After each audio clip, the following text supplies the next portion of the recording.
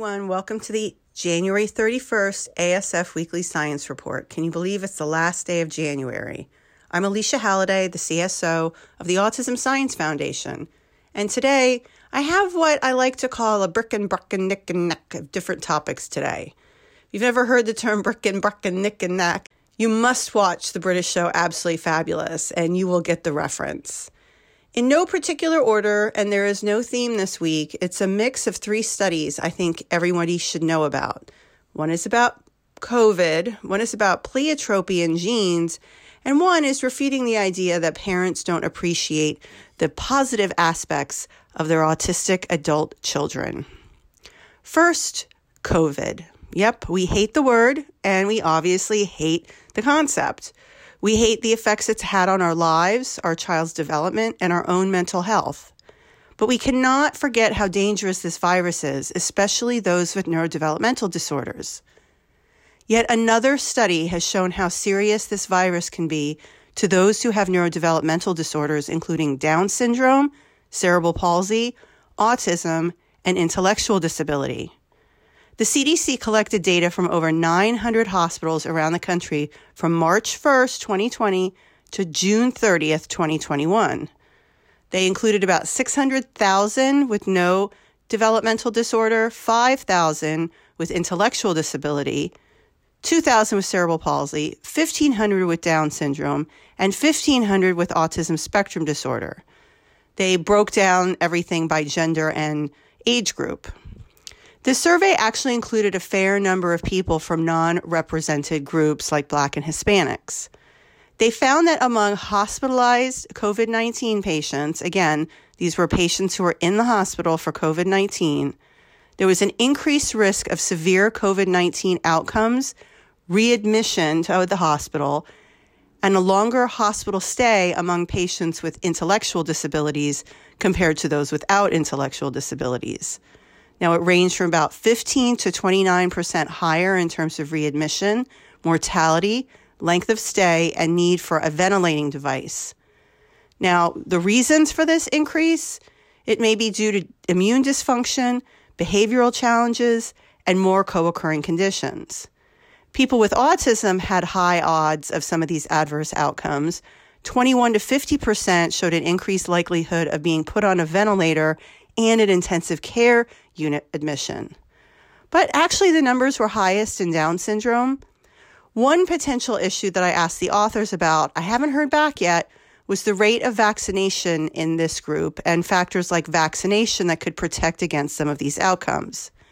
Now, remember, this study looked at March 1st, 2020 to June 30th, 2021. The vaccine started to become available to certain groups, including those with developmental disorders, in about February 2021. So it was likely that some of the people were vaccinated, but because in the U.S. there was no registry to track, we don't know who. This isn't like Denmark, Sweden, and Norway. Not everything is on one medical record number. So someone might have gotten the vaccine at Walmart or a mega center or CVS, and that never really made it into the medical record. It might have, but sometimes it didn't. But besides the intellectual disability to neurodevelopmental disorder question, what scientists do know is that overall, across the board, in all genders, races, and countries, those that are unvaccinated have a 30 times increased probability of being put in the hospital and probably dying compared to those who are vaccinated. That data wasn't in this paper, but has been reported in several other science journals, scientific papers, reports, and media outlets. So, to the neurodevelopmental disorder community who have an increased risk of some very serious adverse outcomes from COVID, please get vaccinated and please get boosted. Now, outside COVID, I have a couple interesting stories for you. Now, do you ever wonder about the comorbidities associated with autism? Are they because of the genes involved, or is it just coincidental? Well, it seems that some genes, particularly those that are big mutations called copy number variations, or CNVs, are known to be associated with ASD. And they're also pleiotropic. Pleiotropic means that they have their main effect on the brain, which causes the neurodevelopmental disorders, but the copy number variation are seen in genes all over the body, and they may affect other things like obesity, hypertension, sleep apnea, depression, and inflammatory disorders.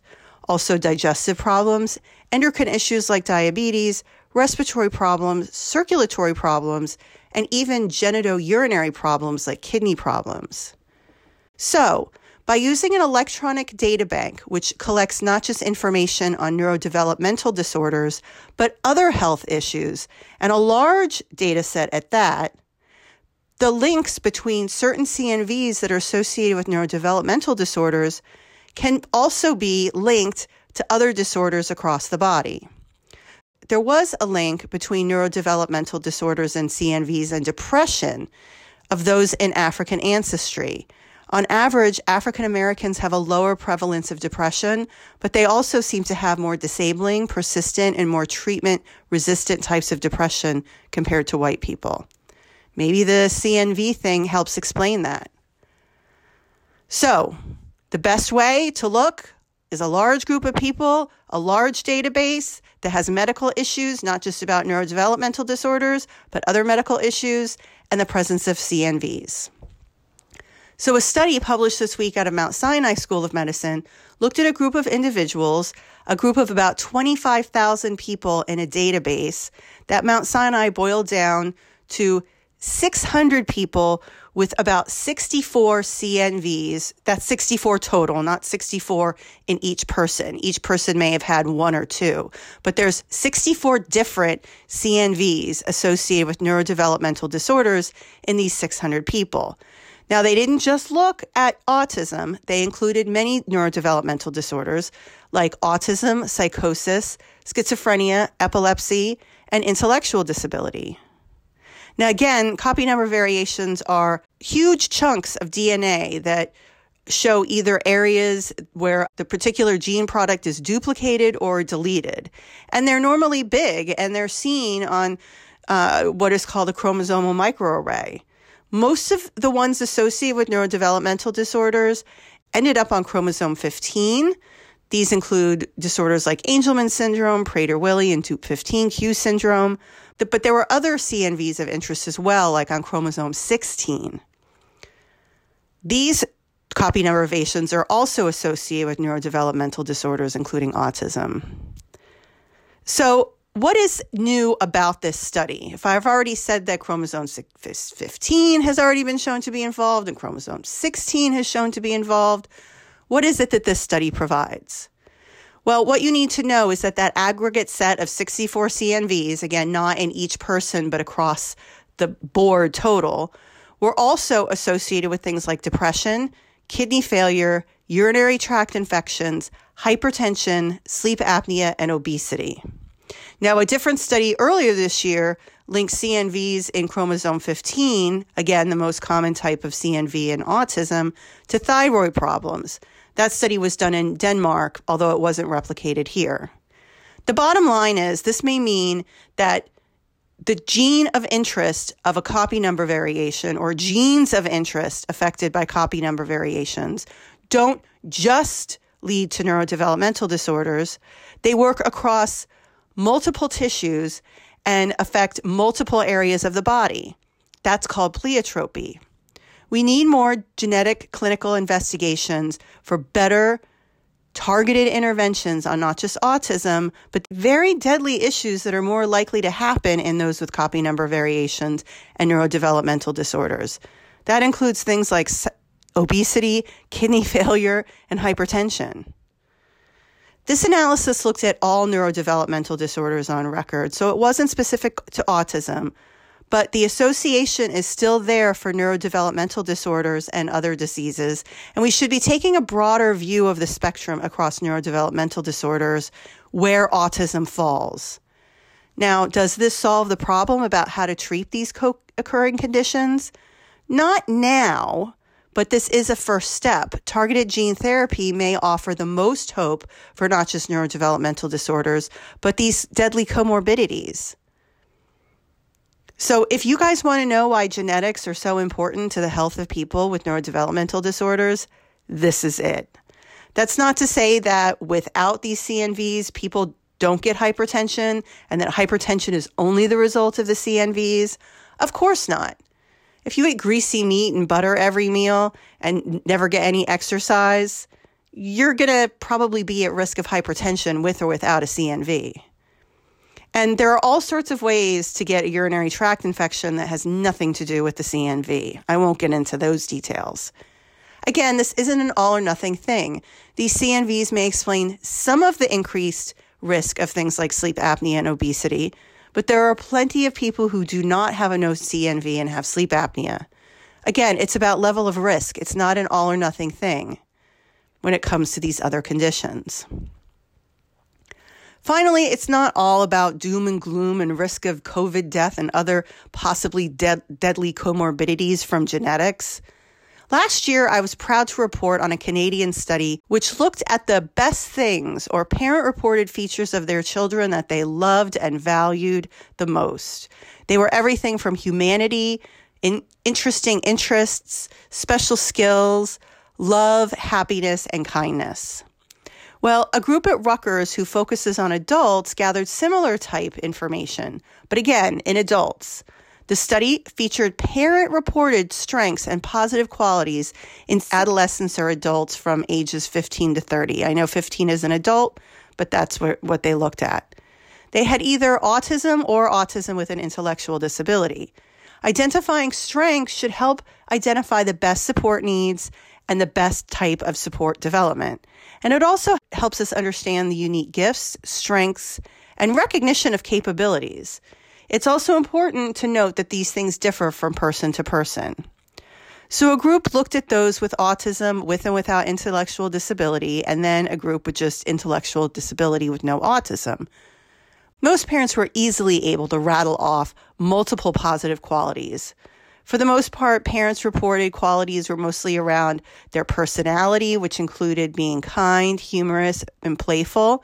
About half rated sociability as a positive quality, but those included things like helping behaviors and seeking interaction, but not specific social skills.